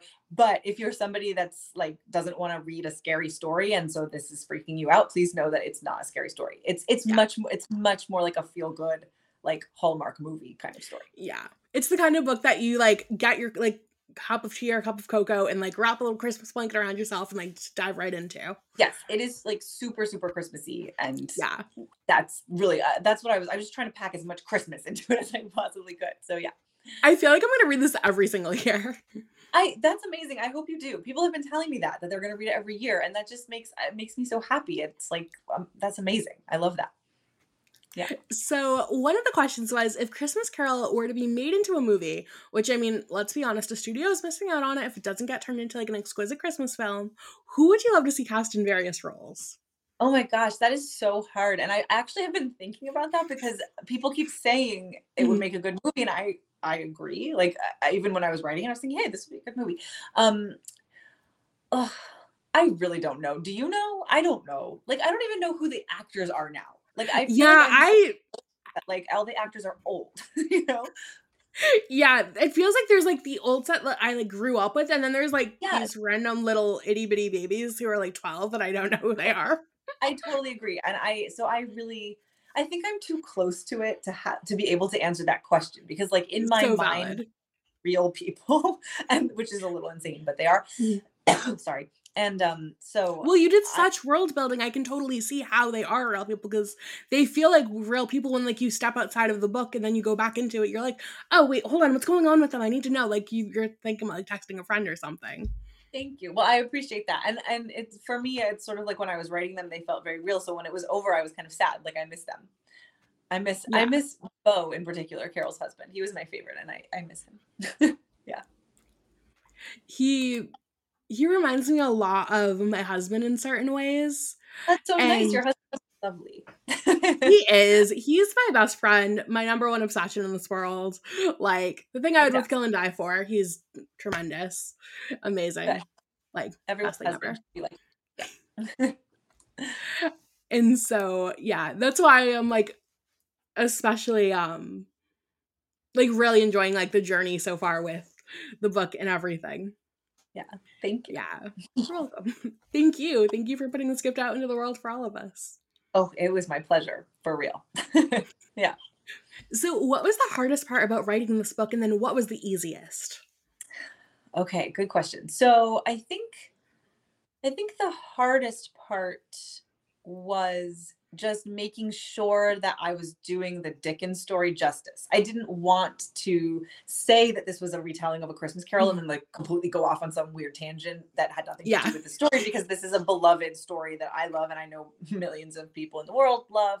And so I didn't want to like just crumple it up in a ball and throw it away. And Yeah. so I think that was sort of hard on the front end. Like I did a lot of planning work. Like I sort of Mhm. outlined, I reread the book, A Christmas Carol, and then I outlined it for myself. And then I outlined my own story in kind of like a weird spreadsheet where like all the emotional beats of this were here and mine kind of had to match up. And so I did that. And then Mhm. I did that with the characters. Like here are all of Dickens's characters. Here are all the characters that I'm going to relate to those characters, Mhm. and how are they connected. So that I think was the hardest part going into it, was kind of like, am I going to do this story justice, but I Mhm. might but make it my own in some way, and how am I going to do that? Yeah. But so that was hard, but actually it then made it kind of easy. I often struggle with plot, so Mhm. it was nice to have a plot that was kind of already made, which was kind Mhm. of cool. And then I think the easiest part, I don't, I think, was just writing it. Like Mhm. I it's almost not like work. I mean, I don't want to say that exactly, because it is work, and I think that Mhm. some people who want to write kind of don't see that, and they kind of have all these great ideas, and then they don't actually sit down and put the time in. Yeah. And so absolutely have to sit down and put the time in. But for me, once I was doing that, I keep saying it's kind of like being a Victorian medium, Mhm. like like at a séance, sort of like these characters are Mhm. kind of speaking through you, which sounds very woo-woo, and I'm not particularly woo-woo about writing. I feel like No, but I'm very like I can about it, see it. but it is kind of like these people, like these are people, but I don't know them in real life. So I mean, that was Yeah. just sort of joyful. And I was so the process was so much more joyful because I was able to sell it to the Daily Wire before I had written it, which Nice. was such a beautiful and amazing. I'm so grateful to Yeah. them that they kind of took a chance, like, yes, okay, we want this story. And then to write something that I knew was going to see the light of day. I've written a lot of novels that didn't see the light of Mhm. day. And so to know, like, as I was writing, that this was going to get out there in the world in some way was just so joyful, because it's something that I'm going to do anyway. I have to Yeah. write, called to write. Mhm. And so to be able to write, sort of knowing like, oh, people are going to read this. This is great. Like, and I'm not going to have to put it into Yeah. my desk drawer and forget about it. I think that made it easy. It made it sort of Mhm. really fun and exciting to just write every day. That's really, really awesome.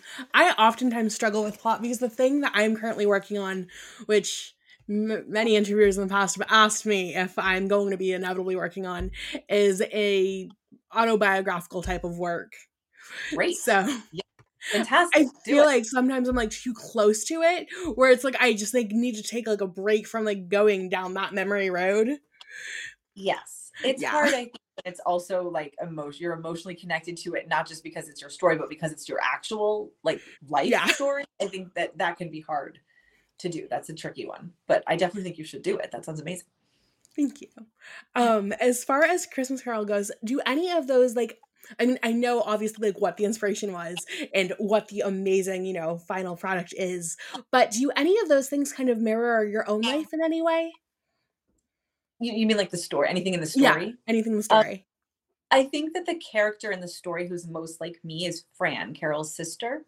I don't want to give too many spoilers because I know that Mhm, not everybody has read or finished the book, but um, Carol, I guess we can say this. I mean, Carol is the Ebenezer Scrooge mhm, character, and she's she's a miser, not about money, which is what Scrooge is a miser about, but about time. So she's yeah, not spending time with her family. She's kind of in this hard charging kind of girl boss mentality. mhm, And then her sister Fran is kind of the opposite of that. Um she wants a home and a husband and kids, and is kind of bumping up against, I mean, she's bumping up against Carol, who for a mhm, variety of reasons that I won't spoil is kind of telling her that she can't do that. But also she's kind of bumping up against the world, right? Because the yeah, world tells you that you're supposed to do what Carol does, which is kind of like get your yep, degree and then get another degree and then, get a career and then yeah, climb the career ladder and, get to the top and then sort of yeah, stay there in this kind of weird, hard charging way. And, oh, and, yep, and get married and have some kids along the way. But that's fine. They'll go to daycare. yeah, And that is kind of the current narrative that women are being sold. And it's kind of a radical thing to step outside of that and say like, oh, I don't think I want that. And again, like not everybody should or whatever. I have nothing to say about what other people should do, but for me, like mhm, I never wanted that for myself. I wanted to write and I wanted to have a family. I wanted to have a husband and home and yeah, kids. That's it. And I'm so blessed and lucky that and grateful that that's what I get to do with my life. yeah, And so for me, I think it was Fran. People keep asking me like, so which part of Carol is you? And I feel like mhm, no part of Carol is me, but a lot of Fran is me. And I think it's really that piece of the story that has mhm, to do with my own life, which is kind of like that way in which we're sort of channeled into this narrative. mhm, And I kind of like I went a different direction. yeah. And I think the story is kind of is grappling with that. It's grappling with kind of what we're expected to do as women and what we maybe end up choosing to do instead. It hit very, very close to home because I kind of grew up with like the girl boss narrative, not having a lot of like matriarchal figures in my life. Girl Yeah. bossed a little too close to the sun during the pandemic, got diagnosed with two now 3 different autoimmune diseases. Oh man. And yeah, and I'm still like maintaining on Dean's List in pretty much like my senior year of becoming like an HR person with like a double minor in psych and project management. And I'm Wow. like, I don't want to do that anymore. But it's like, I'm so close to the end that it's like, okay, like we'll figure it out. Yes.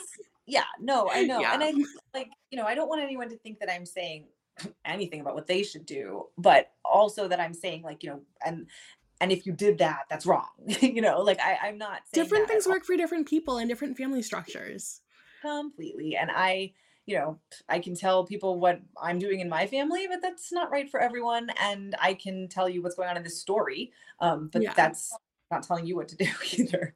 Exactly. I mean, different people have different priorities and different things work better for different families in different seasons. Like sometimes it might look the exact opposite, and that's okay as long as you have the priorities that you're focusing on and you're locked in on them and you're taking care of them. Yes. And I think that that's the kind of freedom of expression and like that kind of container of that, I guess, like mental exploration that you allow us to go on in this journey. And that's something I really, really appreciate. Good. I'm glad that carries through. Thanks. You're welcome. I just invited you on here to compliment you. I appreciate that. Please continue. Oh, so yeah, there are a bunch more Twitter questions and there are some memes. But before we got into the Rumble section, everybody make sure you like and subscribe. If you want to come back next week, we have some exciting stuff to tell you at the end of this episode. So you'll definitely want to be subscribed to this channel. But Faith, could you say a prayer to close this episode out? And then if you could stick around, we'll get to the Rumble section. Yes, absolutely. Awesome. Okay, I will do my best here. Okay. Dear God, thank you for this time that we've spent together. Thank you for this connection that we have made, all of us, in this experience together over the last hour and however long it's been. Thank you for bringing those of us to you who found you later in life. And I pray that those who are seeking find you as well. And I pray that you answer the prayers that we don't always know to pray. In Jesus' name, amen. Amen. I feel like sometimes when, like, God is so good that he knows us so well as his creation that sometimes when our mouths are like saying one thing, kind of going back to when we were talking about that original prayer for you, our hearts are saying something totally like different, like on a different page. And the fact that, he answers the ones that are really going to be best for us is such a beautiful gift. Yeah, no, I pray that every day. I pray, please, Lord, answer the prayer I don't know to pray, because I know that I don't have the whole picture and he does. So it's like, I'm asking for things, or I'm grateful for things, obviously, but I'm asking for things, but they might be the wrong thing, Yeah. So I think that's important. Yeah, it really is. And then my friend Annie, tuning in from Australia, says intercession prayer through the Holy Spirit. Thank you, from Australia. It's so cool. She's originally from here. I adore her. She's awesome. But I won't gush to you about that. Okay. So we will be right back in the Rumble section. Check in on the app formerly known as Twitter.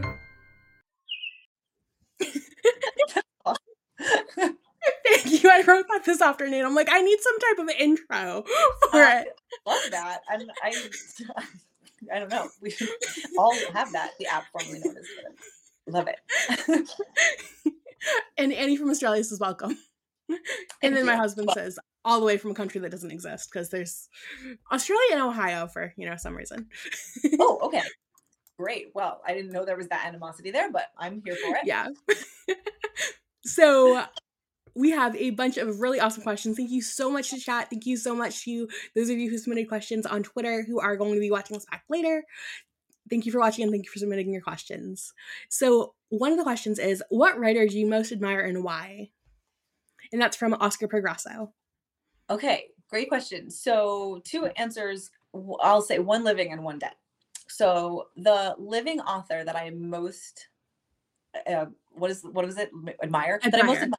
admire is Curtis Sittenfeld, who is a woman, even though her name is Curtis, and she has written several books that I just love. Eligible is the one that most relates to this because it's a modern Oh my retelling. gosh! Pride I've and read Prejudice. that book. I Okay, loved that yeah, book. I was obsessed with yeah. it. Sorry. Yeah. No, she's a fantastic writer.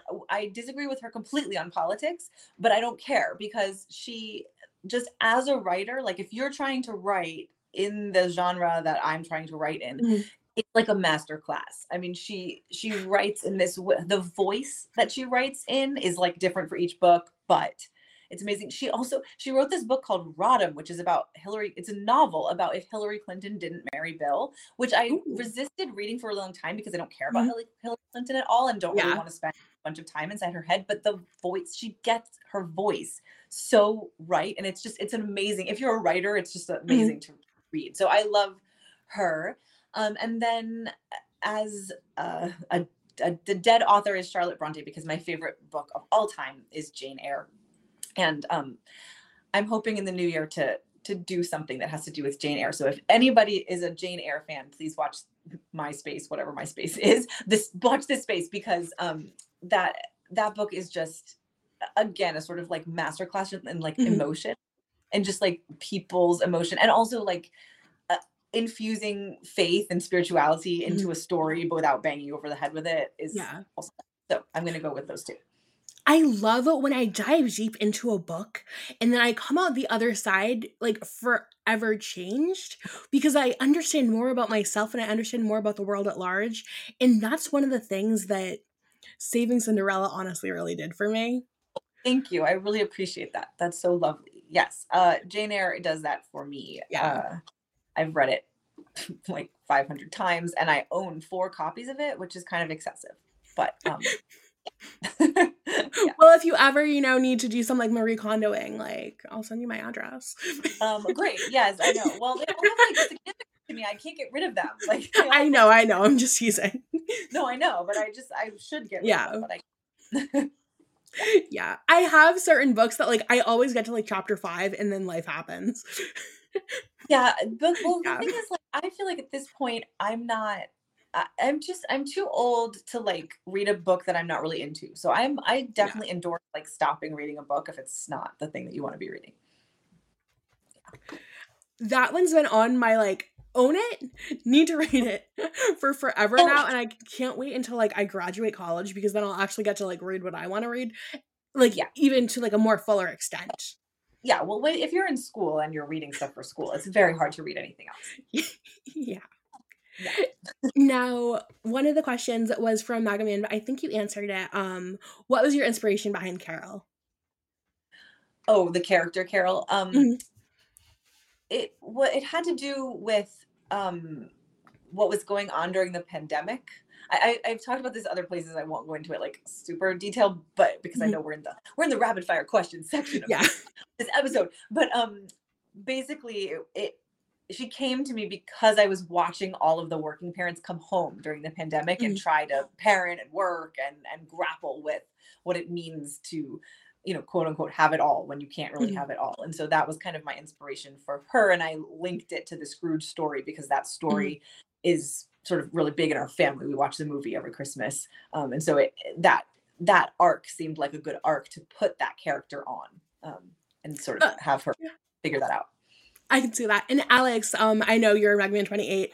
If you read her Evie article, that was just released this past month, she goes into even more and she does a really great job of like explaining how all of those connections work. And that's a really great interview. So Thank you. Thanks. Yes, that is out there. And pretty much, I think any interview I've given at this point, probably I talk about the pandemic. yeah. Yeah. Um so this one is from someone in chat that has been waiting patiently for me to get to it. So thank you, Joaquin, for waiting. I appreciate you. In Saving Cinderella, how are you able to distinguish the literal from the symbolic elements in a story? Ooh, okay. So this is an interesting question. So I Mhm. guess oh, hold on. I'm gonna while I'm talking to you, I'm gonna Mhm. go into my computer because I think my phone's running out of batteries and I'm going to find. I'm gonna have to go away and come back in just a second. Okay, no worries. I have some memes that we need to get to anyways. Okay, good. You can get to your memes. Hold on. I'm just going No to worries. do this now. Okay, actually, maybe let's do that. Let's do your, Okay. let's do your memes, and I'm gonna come right back. Okay, awesome. Be right Sounds back. good. Okay, so we have some super awesome memes that I am excited to share with you guys. Thank you so much, Jess, for these. You are amazing. Brother, the Godfather has landed. I'm not going to attempt to do an Italian accent. It's never worked out well for me. But that's an awesome meme. America! Fuck yeah! Which, Faith should see this one. Hey, Faith, look at this meme. Wait, what am I looking at? Oh, wait, hold on. There's like a thing. Oh my gosh! There's like a notification above my face. That's creepy. Take that away. Oh my god. Oh. But yeah, that's... Okay. I'm here again. Sorry about that. Okay, no worries. It's all good. Okay, so, right. Wait, are we on memes or are we on me? We're on you. Okay, great. What we were talking about... In Saving Cinderella, how are you able to distinguish the literal from the symbolic elements in a story? Right. Okay, so the background here is that the sort of thesis of Saving Cinderella is that we have forgotten how to read fairy tales because fairy tales are not meant ever to be taken literally, but that is what the kind of like woke feminist circle wants to do. They want to be like, ew, like he kissed a dead lady and that's not okay because she couldn't consent or whatever. And that's not true because those things are not supposed to be taken realistically. They're supposed to be viewed symbolically. So I think a couple things. One is I think that any story has a fair amount of kind of metaphor or symbolism inherent in it because a fictional narrative is not, even the most realistic narrative is not really something that could happen in real life because it's kind of like tied up with a pretty bow. Like it's kind of like encapsulated in this world of this story. And so even if it's not a story like Christmas Carol where supernatural things happen, even if it's a very realistic story, the author, if they're doing a good job, is kind of crafting a narrative that works with certain themes or, you know, is going in a certain place. So you're always kind of taking a story with a little bit of the kind of symbolic, metaphorical kind of lens. But I also think that if you're in the realm of fairy tale, you're always in the realm of allegory and metaphor.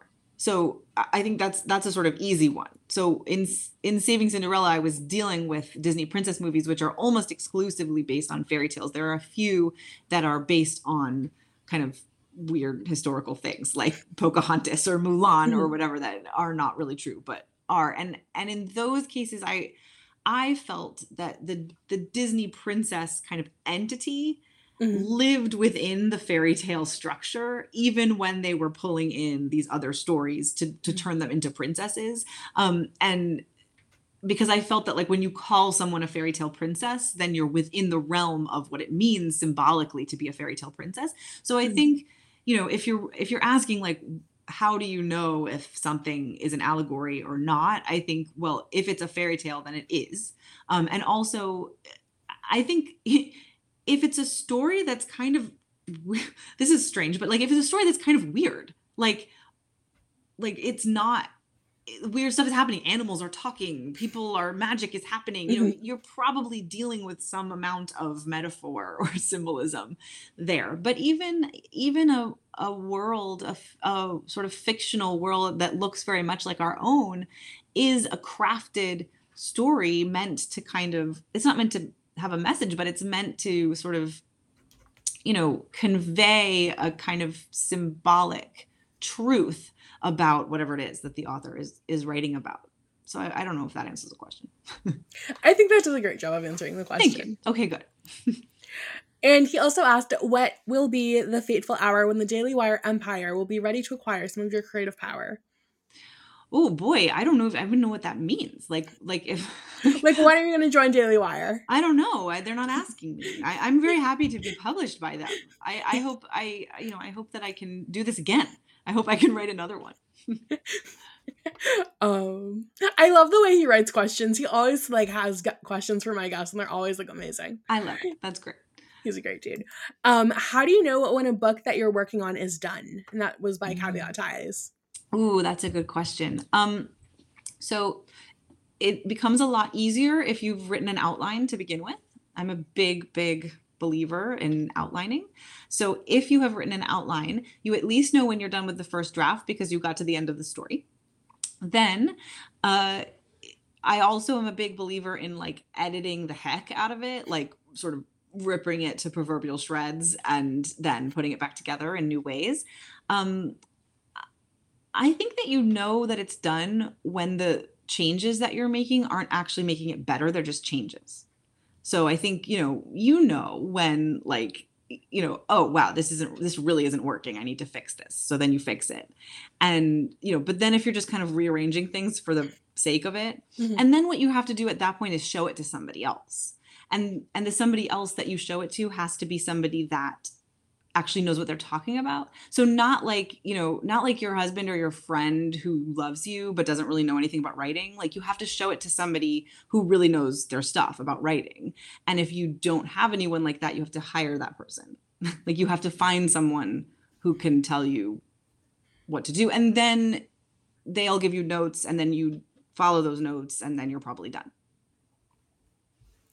That's a really solid one. It kind of reminded me of like, that kind of seems like the literary version of, when like you're a girl, I mean, obviously when you're a girl, Yes. like, when you're getting like ready to go out somewhere and then like you accidentally give yourself too much time and then you're at like the 9th hour and then you're like doing some random like makeup thing and you're just like, I do not need to be doing this. Yes, I don't need this.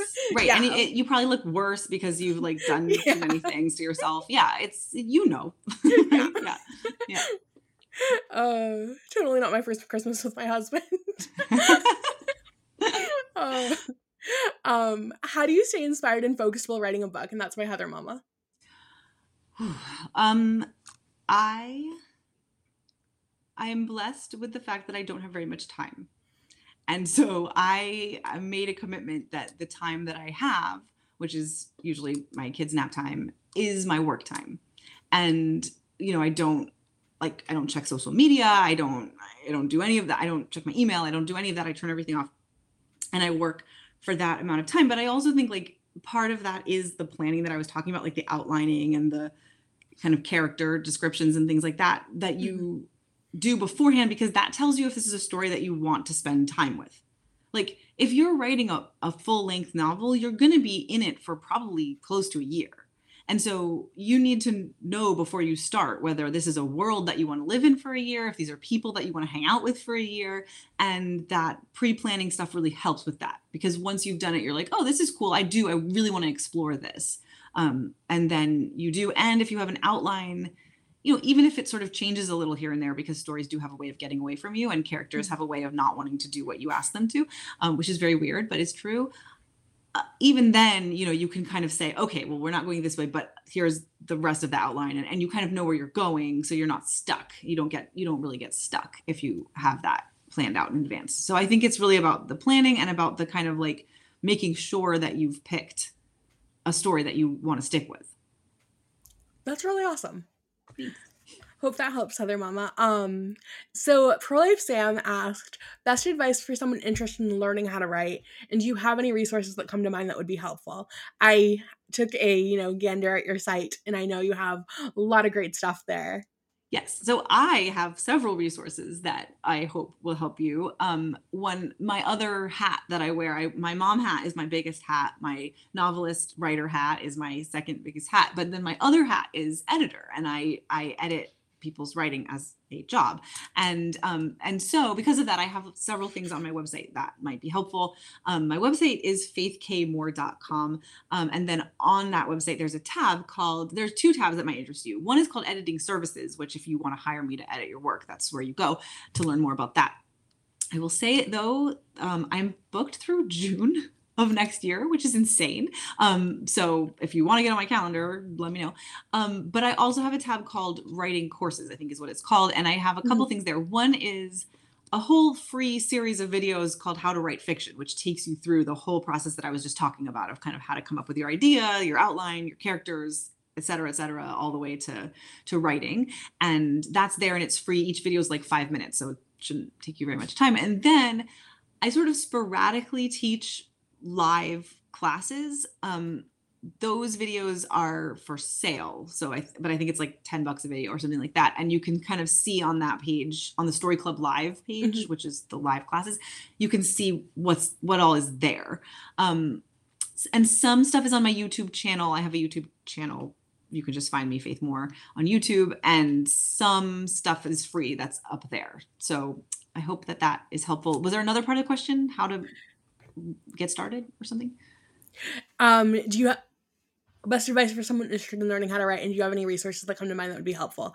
So actually one of those $10 videos is called How to Actually Sit Down and Write.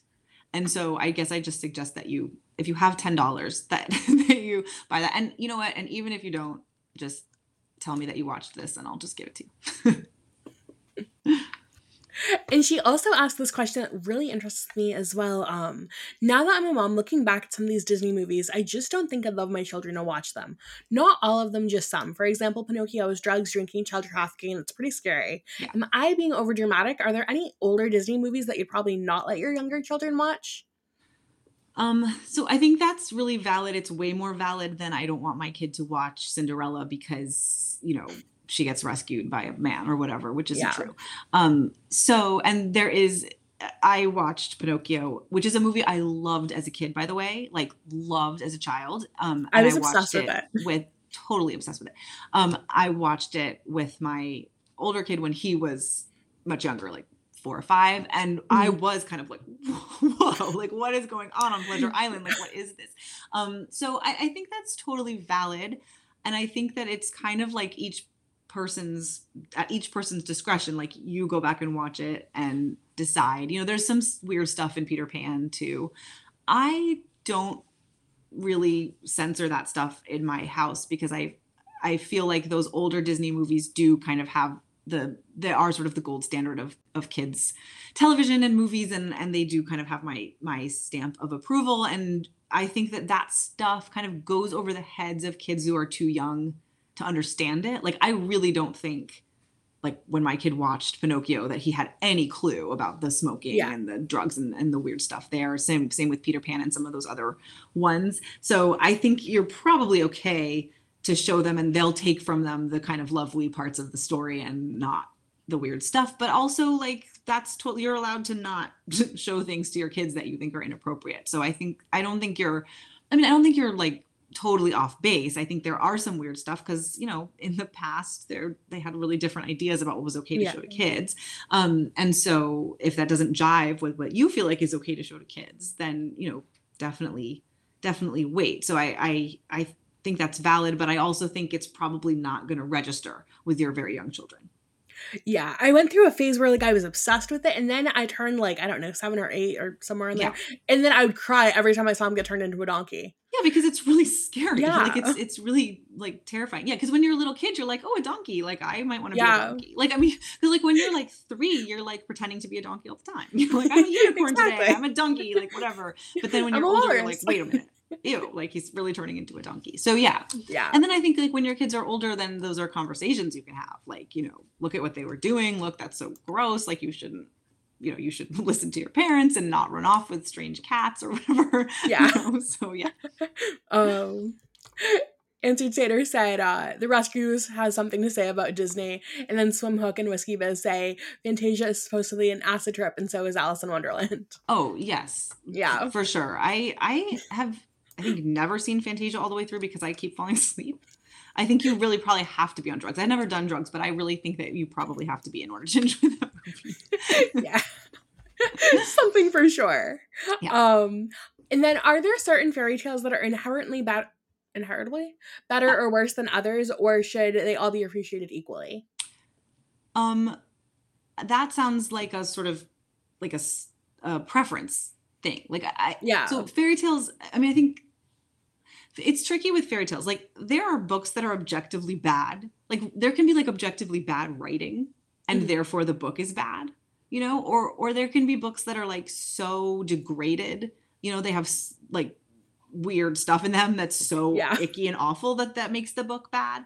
But mostly I think it's other than that, I think it's a sort of matter of taste. And fairy tales they come out of an oral tradition. So they can't really be badly written, you know, like they're written down by usually the Brothers Grimm. And then of course there are others that may or may not be, like Beauty and the Beast is not one of those. And all of the Hans Christian Andersen stories are original to him. So there are several like that. And then there are certain versions of Cinderella that don't come out of the Grimm's tradition. But I think with fairy tales, it's more, it's sort of less like bad and good, but rather like what speaks to you and what doesn't speak to you, because they all have kind of themes that are sort of allegorically and symbolically represented, and some things might interest you more than others or speak to you more than others. So I think that in that sense, it's more like a preference thing. Yeah, I would agree. What are some of your favorite books for tween girls, and are any of those about horses or snowmen? Ooh, okay. So I have two boys, so this is a little tricky for me, and the things that I'm going to say here are probably very old, but that doesn't make them bad. There's a book called The Snowman Who Couldn't Melt. Speaking of snowmen, that's what you said, snowmen, right? Horses. Yeah, snowmen. Okay, so there's a book called The Snowman I think it's called The Snowman Who Couldn't Melt. I'm looking because I actually might have it on my shelf. But I won't bore you by looking for it. I can't remember the author, but I remember liking that as a tween girl.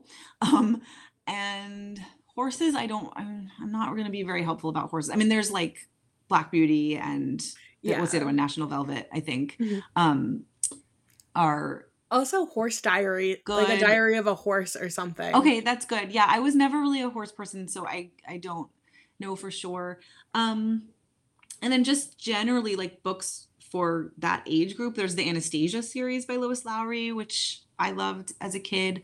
And then A Little Princess and The Secret Garden, I think, are good for that age. A Little Princess is better, I'm sorry, than The Secret Garden. I know The Secret Garden is like the famous one, but A Little Princess, like my copy of A Little Princess is here, and it is like I don't know if you can see how like beat up it is. Like it's so beat up because I love that book so much. So yeah, I'm sorry to not be more helpful because I'm sort of going off of myself as a tween, as opposed to kind of what is out there now. I used to teach third grade, but like I think it was all sort of Harry Potter. I mean, Harry Potter. Yeah. It was all sort of Harry Potter and things like that. So I hope some of those are helpful. I also went through, I know they're not about horses or snowmen, but I also went through like a very much in old classics. Yeah. When I was in like the tween range, I was like, oh, now I have like a good enough reading skill so I can read classic books. And yes. I was obsessed with The Indian in the Cupboard, and I totally loved Heidi. Yes. I read that so many times it fell apart. Those are great. And there's like, so growing up in England, sorry, we're all getting over this weird cough.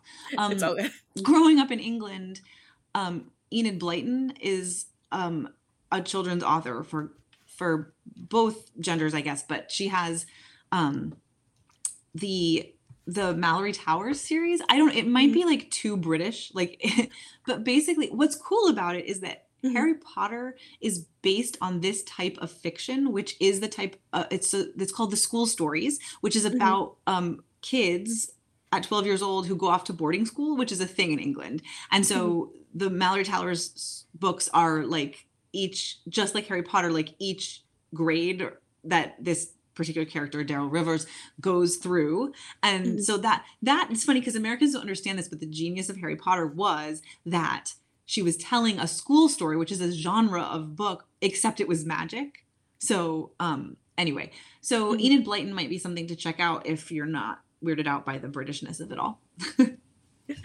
Oh, I prefer the Britishness of some things and of like the old schoolness. Like I was obsessed with Trixie Belden.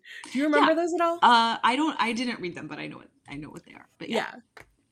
And then one of the there's 2 more questions, and then how do you feel about shows that are good and then go woke? I think that's sad. I mean, Yeah. I feel like I have a sort of like fair amount of tolerance for like, whatever. I'm a sucker because like if I like it to begin with, I'm gonna watch it till the very end. Like my favorite show of all time is Downton Abbey, and it really kind of jumped the shark at a certain point, but I couldn't stop watching it. So, I feel like there's no shame in keeping watching, even if it goes woke. But that's too bad, because if it was a good show to start with, then it's sad when that happens. I mean, I feel like you just come to care for like Elizabeth and like all of the different other characters and like what's going on in their lives, and it just, you get sucked in. You're like, I need to know what happens. Does Matthew die? Yeah, well, exactly. Spoiler. Yeah, but you really do need to know. Yeah. And then the last question is, what is your favorite color? Blue. Same. And the person who asked me this is going to get on my case if I don't ask the follow-up of what shade. Ooh. I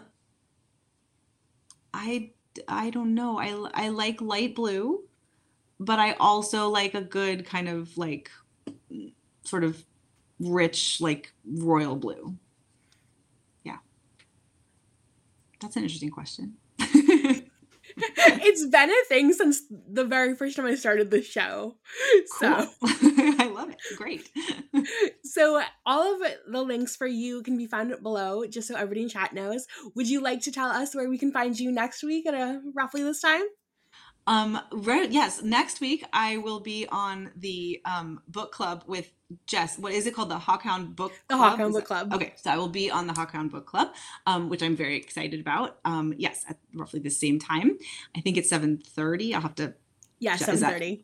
Jess. Okay. Yeah, 7:30. That is where I will be. So, and we will talk much more about Christmas Carol. I'm excited. Yeah. Jess and Elise are amazing. You're absolutely going to love them. I'm actually, guys, I knew you have good taste. Yes, thank you. They're 2 of my dearest friends. So because of that, and because I want to see the whole interview and everything live, and I'm sure a lot of people who like crossover wise, I'm actually going to be taking next week off so that I can be in the chat live, and then oh my gosh, that's so sweet. That's lovely. Sorry to disrupt your schedule. No, I mean, I probably need a week off anyway. Yes, you deserve a week off. You deserve a break. I did last Tuesday right before we got in the car that very morning, the next morning, and like drove all the way to Maine. So, Oh my goodness. Thank you so much, Answered Satyr. Thank you so much. He said, excellent interview, Frida. Thanks, Faith. Wait, what? I got a $10 Rumble rant from Answered Satyr, and it's nice. one of my first ones. Good job. Well done. And so, thank you so much. We'll resume Finding the Faith on December 12th at 7 p.m. Eastern Standard Time with a conversation that I'm quite excited about, and I hope to see all of you there. And then remember, all of the important links are in the episode description below. So thank you so much for coming on Finding the Faith. Thank you. I'm so glad I found you. Yes, that's right. Here I am. Thank you so much for having me. This was so fun. Thank you. It was so fun. Stay based and stay blessed, everyone. Thank you for listening. If you enjoyed this episode, kindly do me a favor and leave me a 5-star rating on your favorite podcast app. My podcast is available wherever you can listen, and it's also available live on Rumble on Tuesday evenings at 7 p.m. Eastern. I hope you can join us in whatever format works best for you. Please tell somebody that you care about this episode so that I can spread my work and encourage more people. And remember to stay based and stay blessed.